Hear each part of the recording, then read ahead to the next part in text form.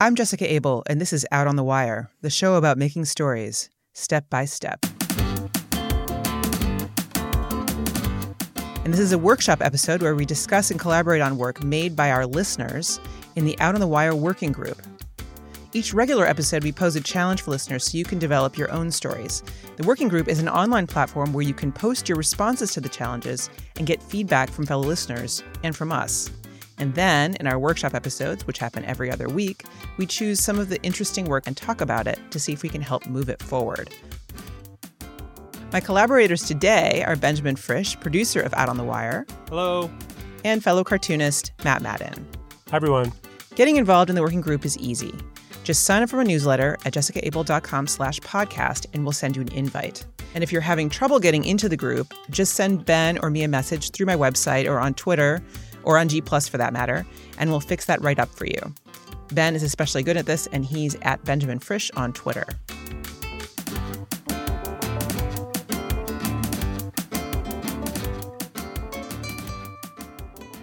Today, we're responding to a challenge posed in episode 4, Bare Bones.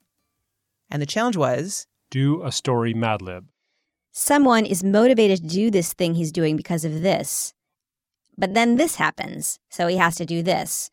And therefore, this, which leads to this. And finally, you won't believe it, but this. And the reason this matters to everyone walking the face of the earth is this. And remember, as you lay out the chronology, to focus on conflicts, turning points, and moments where there's a dilemma. If you're missing hunks in the middle, that's okay. Just get as far as you can. And that last bit of the Mad Lib is for everybody. You want to check yourself now. Are you making a story that's just weird or exotic, or does it have something larger to say back to the world? If you're making a character-centered work, you additionally want to make sure you're clear on two things. What is the spark? Or the inciting incident, and then define the question that it poses for the protagonist that the ending will need to answer. If you're working in nonfiction, you may not know the answers to these two questions yet before you interview, but you can certainly identify your options. So every workshop, we try to pick some stories that reflect some of the most interesting things that came up on the group for that challenge. And I have got to say, this was an extremely interesting week. The Mad Lib is really asking people to get deep, seriously into the work of imagining their stories. And that kind of work raises all kinds of questions. And I could easily have picked 10 stories to talk about today. They are that good. Oh, and by the way, if you're planning to write a novel in November for National Novel Writing Month, as several of our members are, I cannot give you better advice than to do the challenges in our first 4 episodes right away as prep.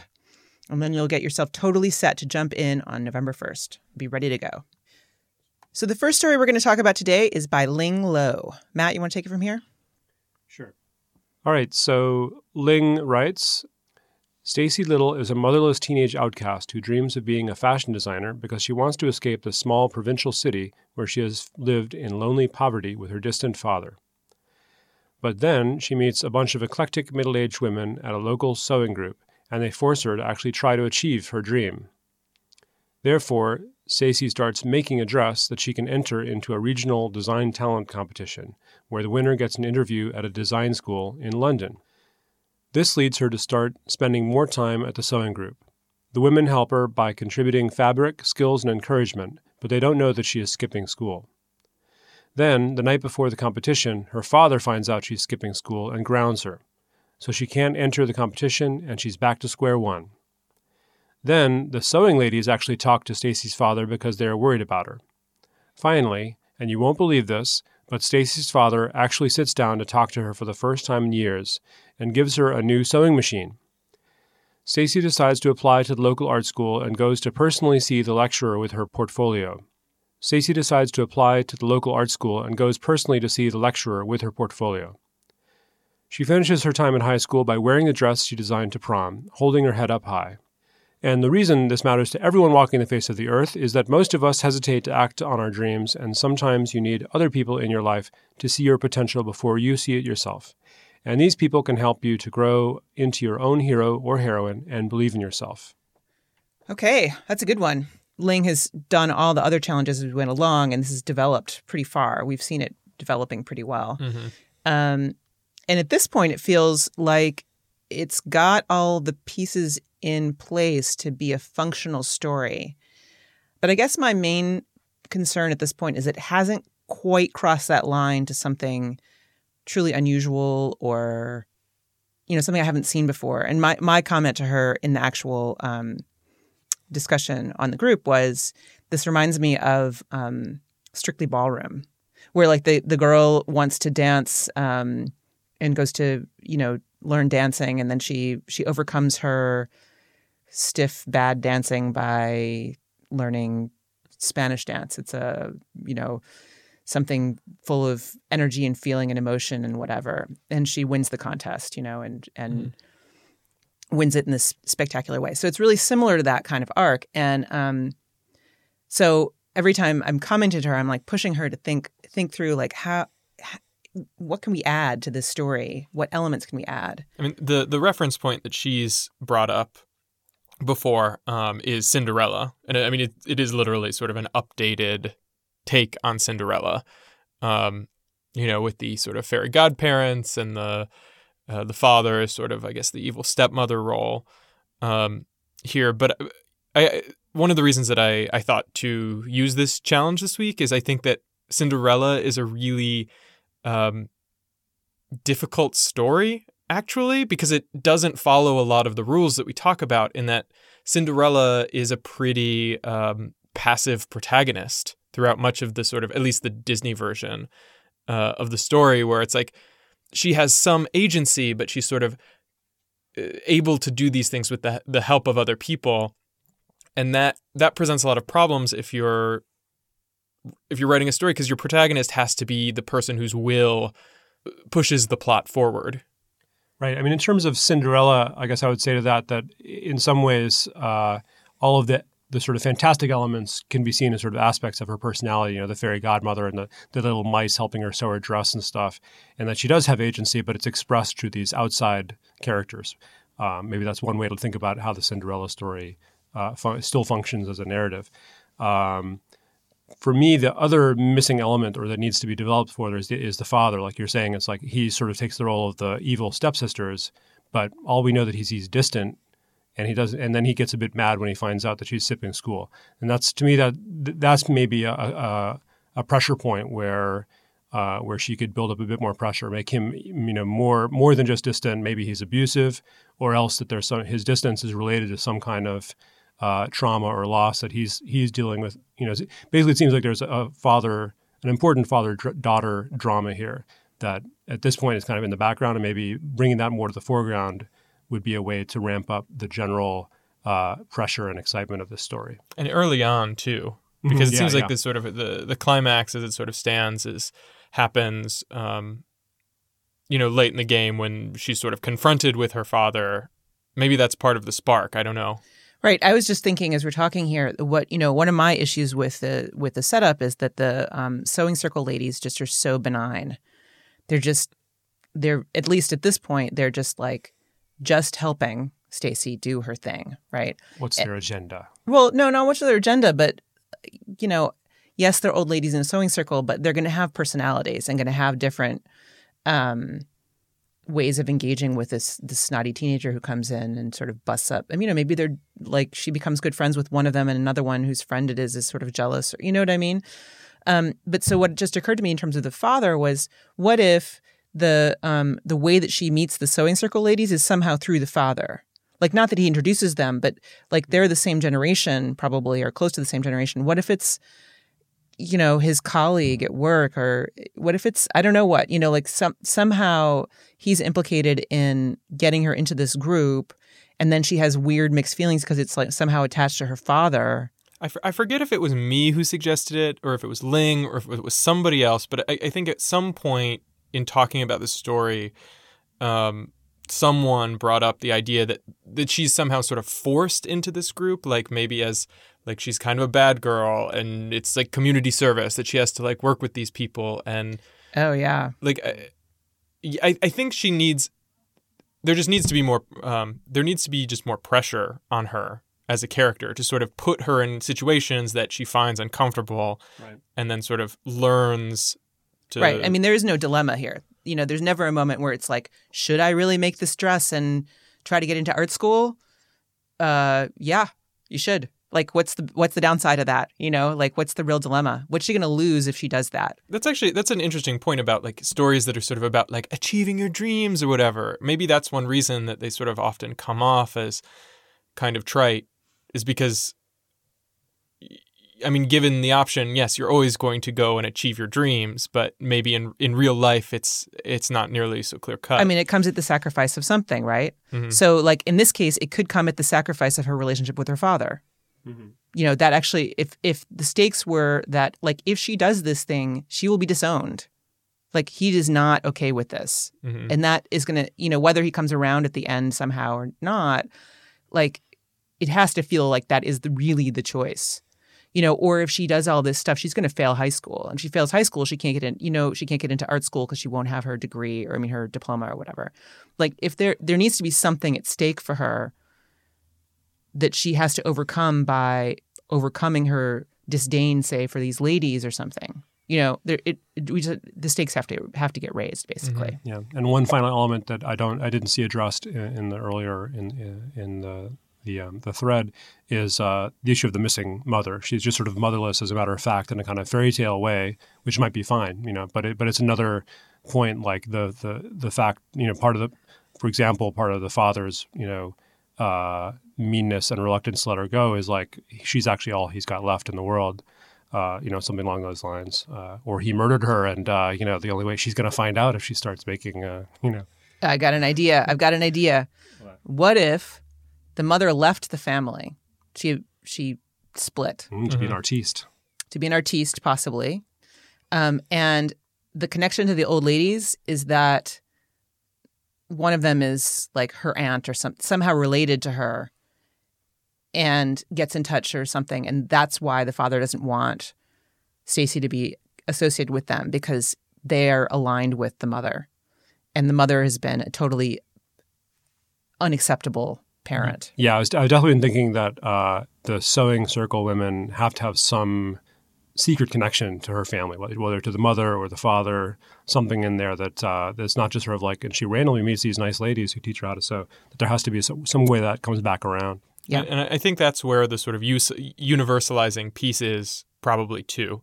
Sort of stuff about family or about, you know, dad issues. You know, that's fertile ground. Yeah. Cool. Okay. Let's see. Should I read the next one? Sure. Okay, so next we've got a nonfiction story by Lavon Ellis. Brain-injured Vietnam vet Ronnie Murphy, a Native American who fought for his country as a teenager and lost his future, is motivated to appeal a case of mistaken identity with the Veterans Administration because it has led to his losing over $70,000 in disability benefits. The VA insists that Ronnie was wanted on a fugitive warrant for several years back in the 90s and was overpaid because he was ineligible during that time. But that was another guy with the same name and the same birthday, but a different Social Security number. But then his appeal is denied, and so he has to hire a lawyer who eventually gives up, and other lawyers refuse to take the case. And so he writes to his congressperson, but that goes nowhere. And therefore, he contacts a local radio station, which leads to his being interviewed on the air. And finally, you won't believe it, but the talk jock, who had promised to keep Ronnie's case in the public eye, mysteriously drops the story like a hot potato without explanation. Ronnie is now in his 60s and has health problems. Will he even live long enough to see justice? His final appeal has been stuck in Washington for over 3 years now. And the reason this matters to everyone walking the face of the earth is because justice, we need to be able to trust government to treat us fairly, and that people in power will keep their word about helping us when things go wrong. But we know that's not always true, and it's important that we can trust the system to provide little guys like Ronnie with a way to right wrongs. Do you see this as like a piece about advocacy? Yeah, I absolutely do. I think she's trying to tell his story in a way so that she can right this wrong. I mean, she's trying to make justice. It's like there's so many dead ends here. It seems like it would be hard to construct like a story around his character, maybe, because at least at this point, I don't know. I mean, I think that there are so many dead ends, or there's so many things that have ended. And I just have a lot of questions about this guy and like, why have all these things not worked out? I mean, why was his appeal denied? Did they not believe him that he has a different Social Security number? Where is this other guy? And all of this stuff is stuff she doesn't know yet. She hasn't done the research yet, and that's fine. It's fine that she doesn't know that thing. But I feel like we don't react that well to stories where there are no open questions or where we're just told, like, this guy's likable. You should like this guy. We need to see him facing these challenges and kind of going through these challenges and understand how he has some chance of overcoming them, but then doesn't, Mm-hmm. I feel like that's going to be something that's going to be a real issue. To me, there's a lot of the interesting questions I have are just strictly a matter of research and knowing, which maybe you guys, I don't know if is she in touch with Ronnie Murphy? Is this someone she's going to be able to interview and have she's friends with him, first-person source with, like Adnan, Saeed, or because that'll be a lot of it. And I do think it's going to be, the story is going to be trying to fix this, not just what happened, but how can you actively move forward to connect these dots that are already there and bring some attention to the case. Whether that will lead to closure or not, of course, is a whole other question. Whole other question. Yeah. And she actually said in the previous challenge, in the character challenge, she said that she was thinking that she would be the protagonist. And she hasn't written this with her as the protagonist. She's written this with Ronnie as the protagonist. But I could see a situation where she starts doing this research and she becomes the protagonist through the research, because the research is the story, like figuring out what's going on and trying to get to the truth. The detective story potentially is the story here. We haven't really talked, I guess, about like advocacy journalism or advocacy storytelling. Do you think that there is a different approach to take? No, I actually think that one of the biggest this is my personal opinion, but I feel like one of the biggest mistakes that people make when they are involved in advocacy is that they preach to the choir. They don't, the choir already is voting your way, already believes you and is already supporting you. And there's certainly a place for those moments of like, yes, I believe it. Yes, we're together. But like mostly when you're bothering to make a whole long piece about something, the people you want to talk to are the people who don't understand and who don't know what you're doing. And the way to engage them is through a really strong character-based arc. I mean, that really is, and there's so many, like advocacy stories typically revolve around injustice being done to people, right? But, they tend to portray those people as being very, very much victims and very blameless. It's not complicated. And the danger is that we end up pitying those people and not feeling like that could be me, which is what you want. You want the listeners to walk in the shoes of that person, not to look at them from across the room and go like, oh, poor thing. That's so terrible what happened. Okay, I'm going to go shop for groceries now. We shut that off. We're not, like, pity is a feeling that nobody likes to feel on either end. The main thing in terms of portraying him as a full person is making sure that he has both good points and bad points, and that he has weaknesses or deficits that are feeding into this story as well. That he has dilemmas that cause people, not only himself, but cause pain, or that he has to make certain choices about certain kinds of things. I think the elephant in the room for me with this story is like, what if there really isn't another Ronnie? Ooh, serial territory. Yeah. What if, if she goes into this story being willing to consider that possibility. I mean, it's probably not true. Probably there is another Ronnie and this is all this horrible bureaucratic mistake.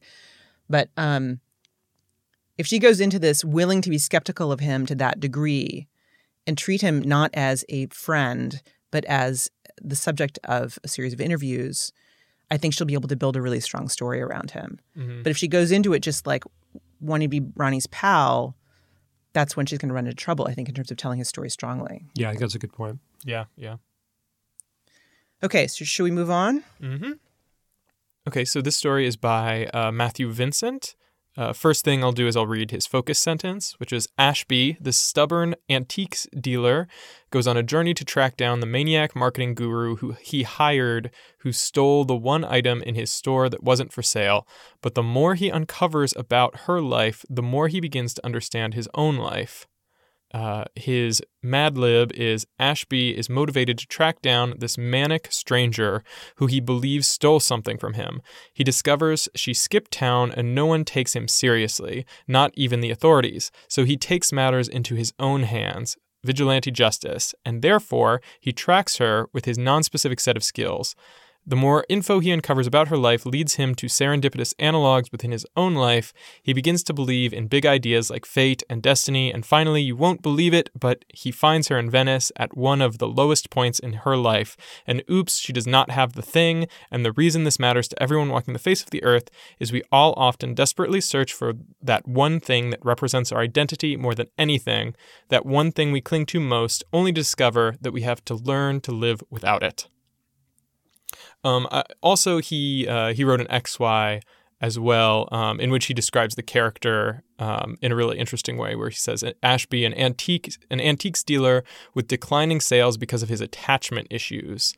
I had trouble piecing this one together. I feel like there's several puzzle pieces missing from the basic structure, especially as he called it, the manic stranger, which we learn also from the XY is like a marketing person that he hires to help him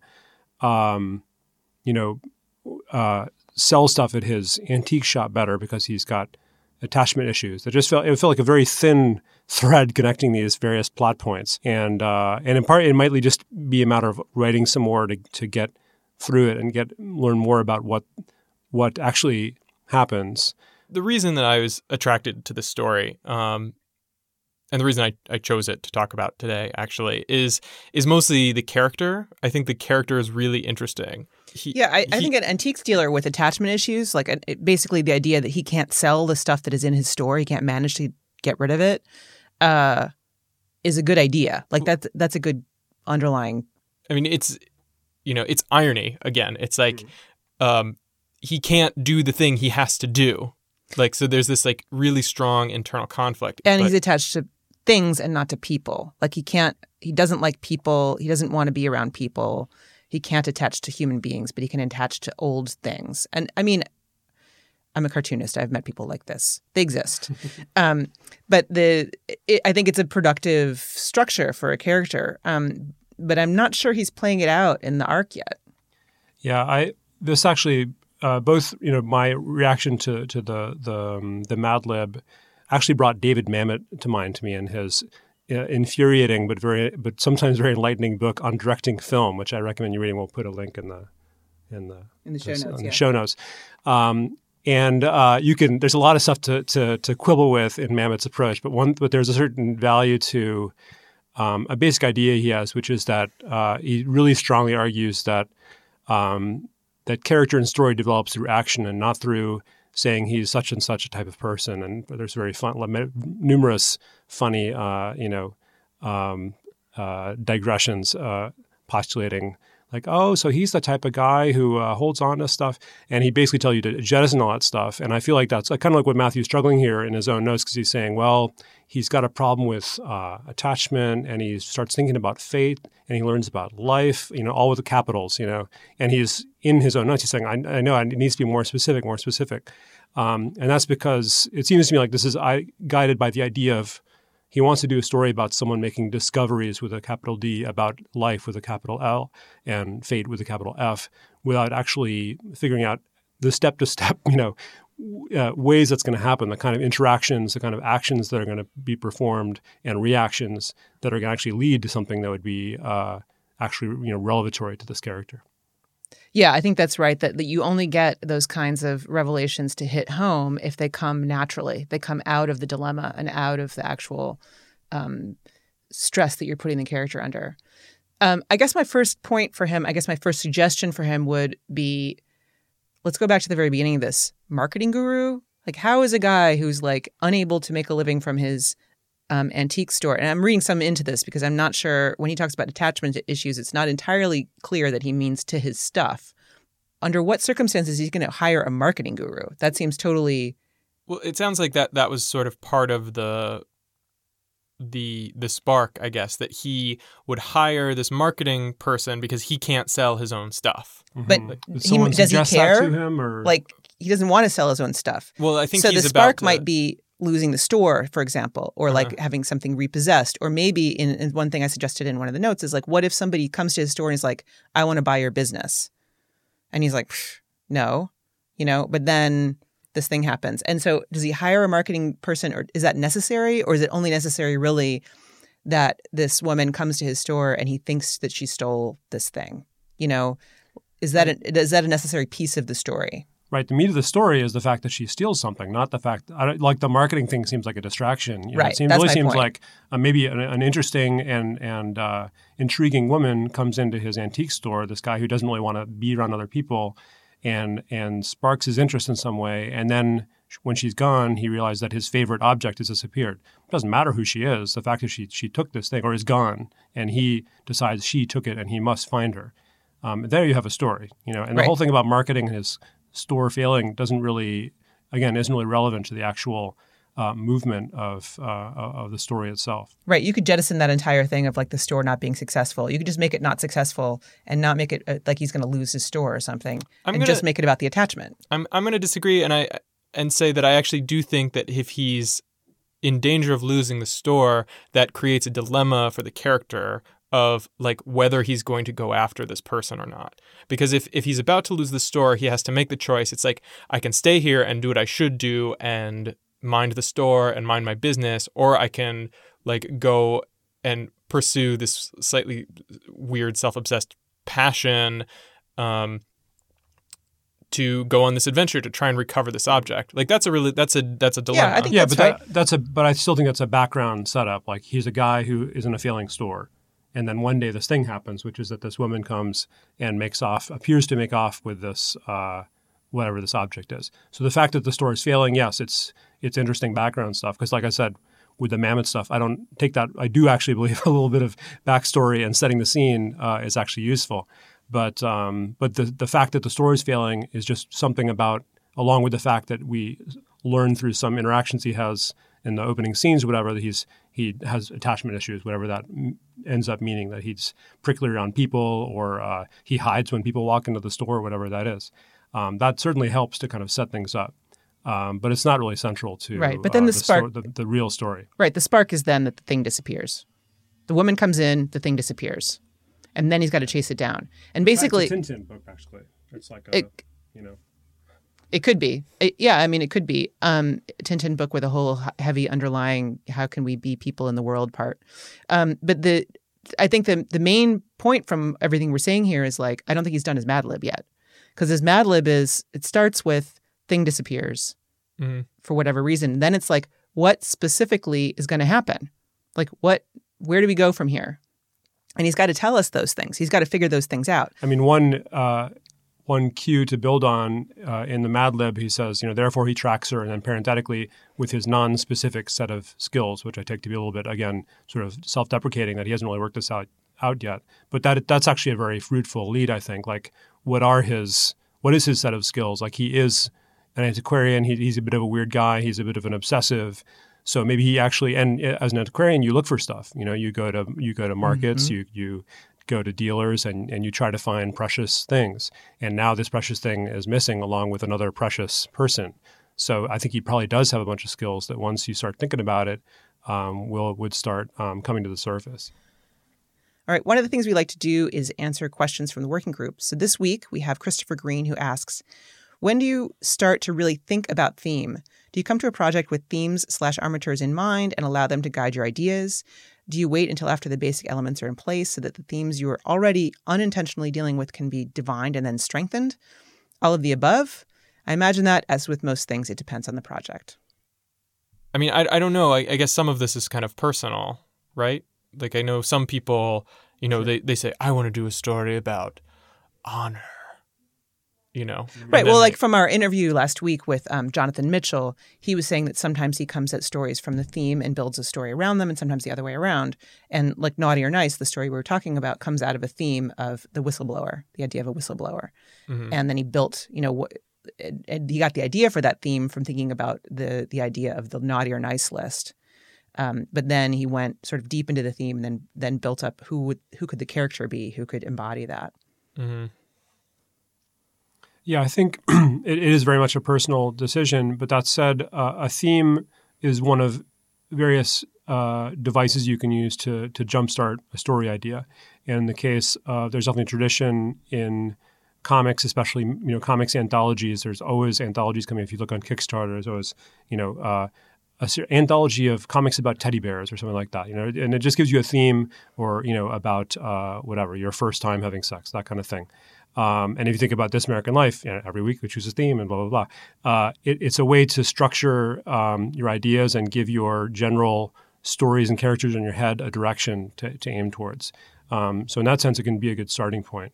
But I'll just say in my own experience, in my own creative work, usually I don't start with a theme in mind. I'll start playing around with some kind of story structure I think is interesting, like a palindrome, a story that can read both ways, or something really weird like that.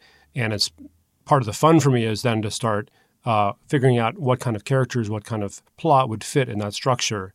And very gradually, as I work on that stuff, ideas from themes will come out of the structure of the story, out of the story that I'm developing, and things like that. So it's a kind of a back and forth. It's always there are various things that develop and nudge each other along as you're working on a story. Maybe we should distinguish between like capital T theme and lower T theme. Like I think the way you're talking about it, Matt, that's like sort of a lower T type of theme, where it's like theme is a way to, I don't know, as sort of like, I don't know, a frame or something. Not it's to come up with a story idea. Like if it's a book about, it's a whole anthology about teddy bears, you're going to riff on teddy bears and think about what teddy bears mean to you. And right. Well, that's not a good example because a teddy bear is actually a subject. I mean, not you mean my small team, but I mean like the theme could be a book about loss.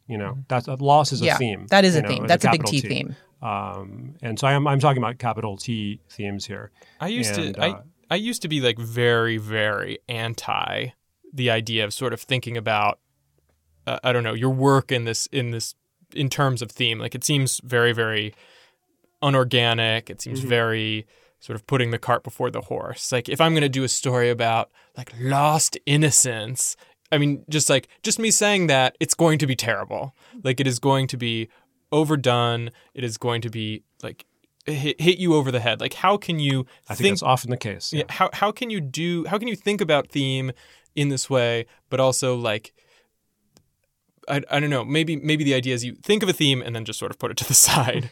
I want to say a couple of different things. First of all, like I think interestingly, Matt's comics, like Drawn Onward, your recent comic that came out, which is this double palindrome, the theme of the comic is directly related to the format of the comic. And I will not spoil anything for anybody because you should all go get it. We'll put it in the show notes. But the underlying theme of what of the character, what's happening with the characters is totally related to the form of the book. And that's often the case with your work, that it comes out of the form. So that's right. One way to produce it. And it comes precisely out of that same squeamishness around theme. Like I'm not going to do a story that's addressing, whatever, great big theme with a T, and coming at this sort of sidelong way through constraints and through formal structures is a way for that stuff to kind of emerge more gradually and organically out of the work itself and not be something that I'm trying to impose my vision onto.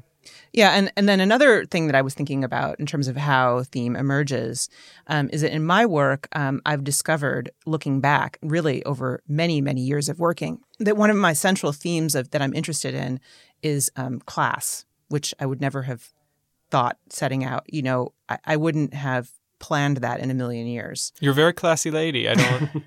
But I mean, you look at La Perdida, and it's about the way that being American in Mexico, and the class difference that implies, and the different classes of Mexicans. There's all these different kind of things going on that cause misunderstandings and problems. And then, when working on Trish Trash, that's very much about class and power. It's about class and power. And like, even Life Sucks, my romantic comedy about vampires, is about class, because the people who are at the center of that book are trapped in these dead-end jobs because they don't have any money. And they're being held down by people of a higher social class, and sort of it's like an economic, it's a book about the economy, man. So I don't plan any of that stuff, but once I figured that out about myself, I identified it very quickly. When I would come up with a new story and find it intriguing, I would often find that theme inside of it. And then once I identify it, I can kind of play with it a little bit more clearly. Yeah, it's when you finished a work, it's much easier to sort of pick apart the theme or whatever, than it is while you're actually in the middle of it. Sometimes I think that while you're in the middle of the work, it's just best to figure out why this is interesting. You may not know why it's interesting at the time, but if it is interesting on a sort of like on a larger level, that probably means there's something going on there, even if you don't quite understand it yet. I think that if the point of the story is to make some like point that we live in a fallen world or something, okay, and enough that's with the air quotes, mister. But I do think that if you're coming at a story with that in mind, that it's like I am doing this story to make this point, I think that that's a bad thing. I don't think that is a great place to start. This is bringing us back to our discussion about advocacy, though, because this is what people who do stories about advocating something, advocating some cause, this is what the problem they run into is that theme is sitting on the top of everything, and everybody, all the characters become little pawns within that theme, and you're just kind of pushing them around. It doesn't feel genuine. It's Maria makes tortillas, right? Yeah, Maria makes tortillas, exactly. So if you have that situation, then you lose us because we don't believe it, and B, you're assuming that we agree with you already, that we're all on the same page about this thing. So I think, as we were saying earlier about Lavon's story, I think the way that story could become a great story is by treating Ronnie's story like you would come into it cold, like you have no opinions at all. And you research it from the base, like, what an interesting problem. I wonder if it's true or not. I wonder what I'll find out. And you present it as, straight up storytelling and straight up character-based arc, and try to tell the story as compellingly as you can around this guy or around your own discovery of this story. Do that, and I think you address this problem of theme as well. Just like I was saying with Spark, with this fictional story from Naughty or Nice. Like, you have the character, you know what you want to talk about, but basically then he's like, okay, well, how's this going to function? How do we get through this story? How do we, what kind of problems does it cause for this character when he is questioning Santa's ethics, in the Christmas machine, how does that play out? And once you get into that situation, then you're on the right track. That's it for episode 4.5. But there was so much we couldn't get to in this week's episode. I mean, raising baby boars, Civil War battles over the meaning of home, investigating the hidden history between Tony Bennett and a classic Italian restaurant, told musically, by the way, and more. And the level of discourse about these stories is amazing. They're evolving and improving before our eyes. It really is such a great thing. So join the Out on the Wire working group and get involved. To get an invite to the group, head over to the show page at jessicaable.com/podcast and sign up for the newsletter. And that's it. We're planning to take a break for a week next Monday, so if you want your Out on the Wire fix next week, you have to join. I'm going to be running a live hangout about story structure where participants can ask me anything live sometime next week. And I'll be polling members for the best time to do this, but it will be sometime November 3rd through 6th, 2015. If you missed the hangout, it should be archived on YouTube. The last time I did this, I completely screwed that part up, so no promises. So just show up. If you just show up, then you'll see it. Yeah, you laugh. At the show page, you can get show notes for all our episodes, subscribe to us on iTunes, find links to all of our social media accounts, and find out about our Patreon, which is a great way to support the show. In the Patreon, for members, we have the entirety of our interview with Jonathan Mitchell. So all that stuff I was just talking about with Naughty and Nice, that's all in there, as well as a whole long discussion about Sylvia's Blood, which was super interesting as well. We also have extended versions of our Stephanie Fu interview from episode 1, Ira's story about his reporting trip with the twin principals, and music downloads from the show. And we're even offering hand-drawn internet avatars for you or for a friend. We may start having sponsors at some point, and being a patron will give you access to ad-free versions of the show. You can find me on Twitter at JCCAble. Benjamin is at Benjamin Frisch, and Matt is at MMaddenComics. Out on the Wire is produced by Benjamin Frisch with the support of La Maison des Auteurs Angoulême. We'll see you in 2 weeks with episode 5. You're not lucky. You're just good. See you then. Bye. Bye-bye.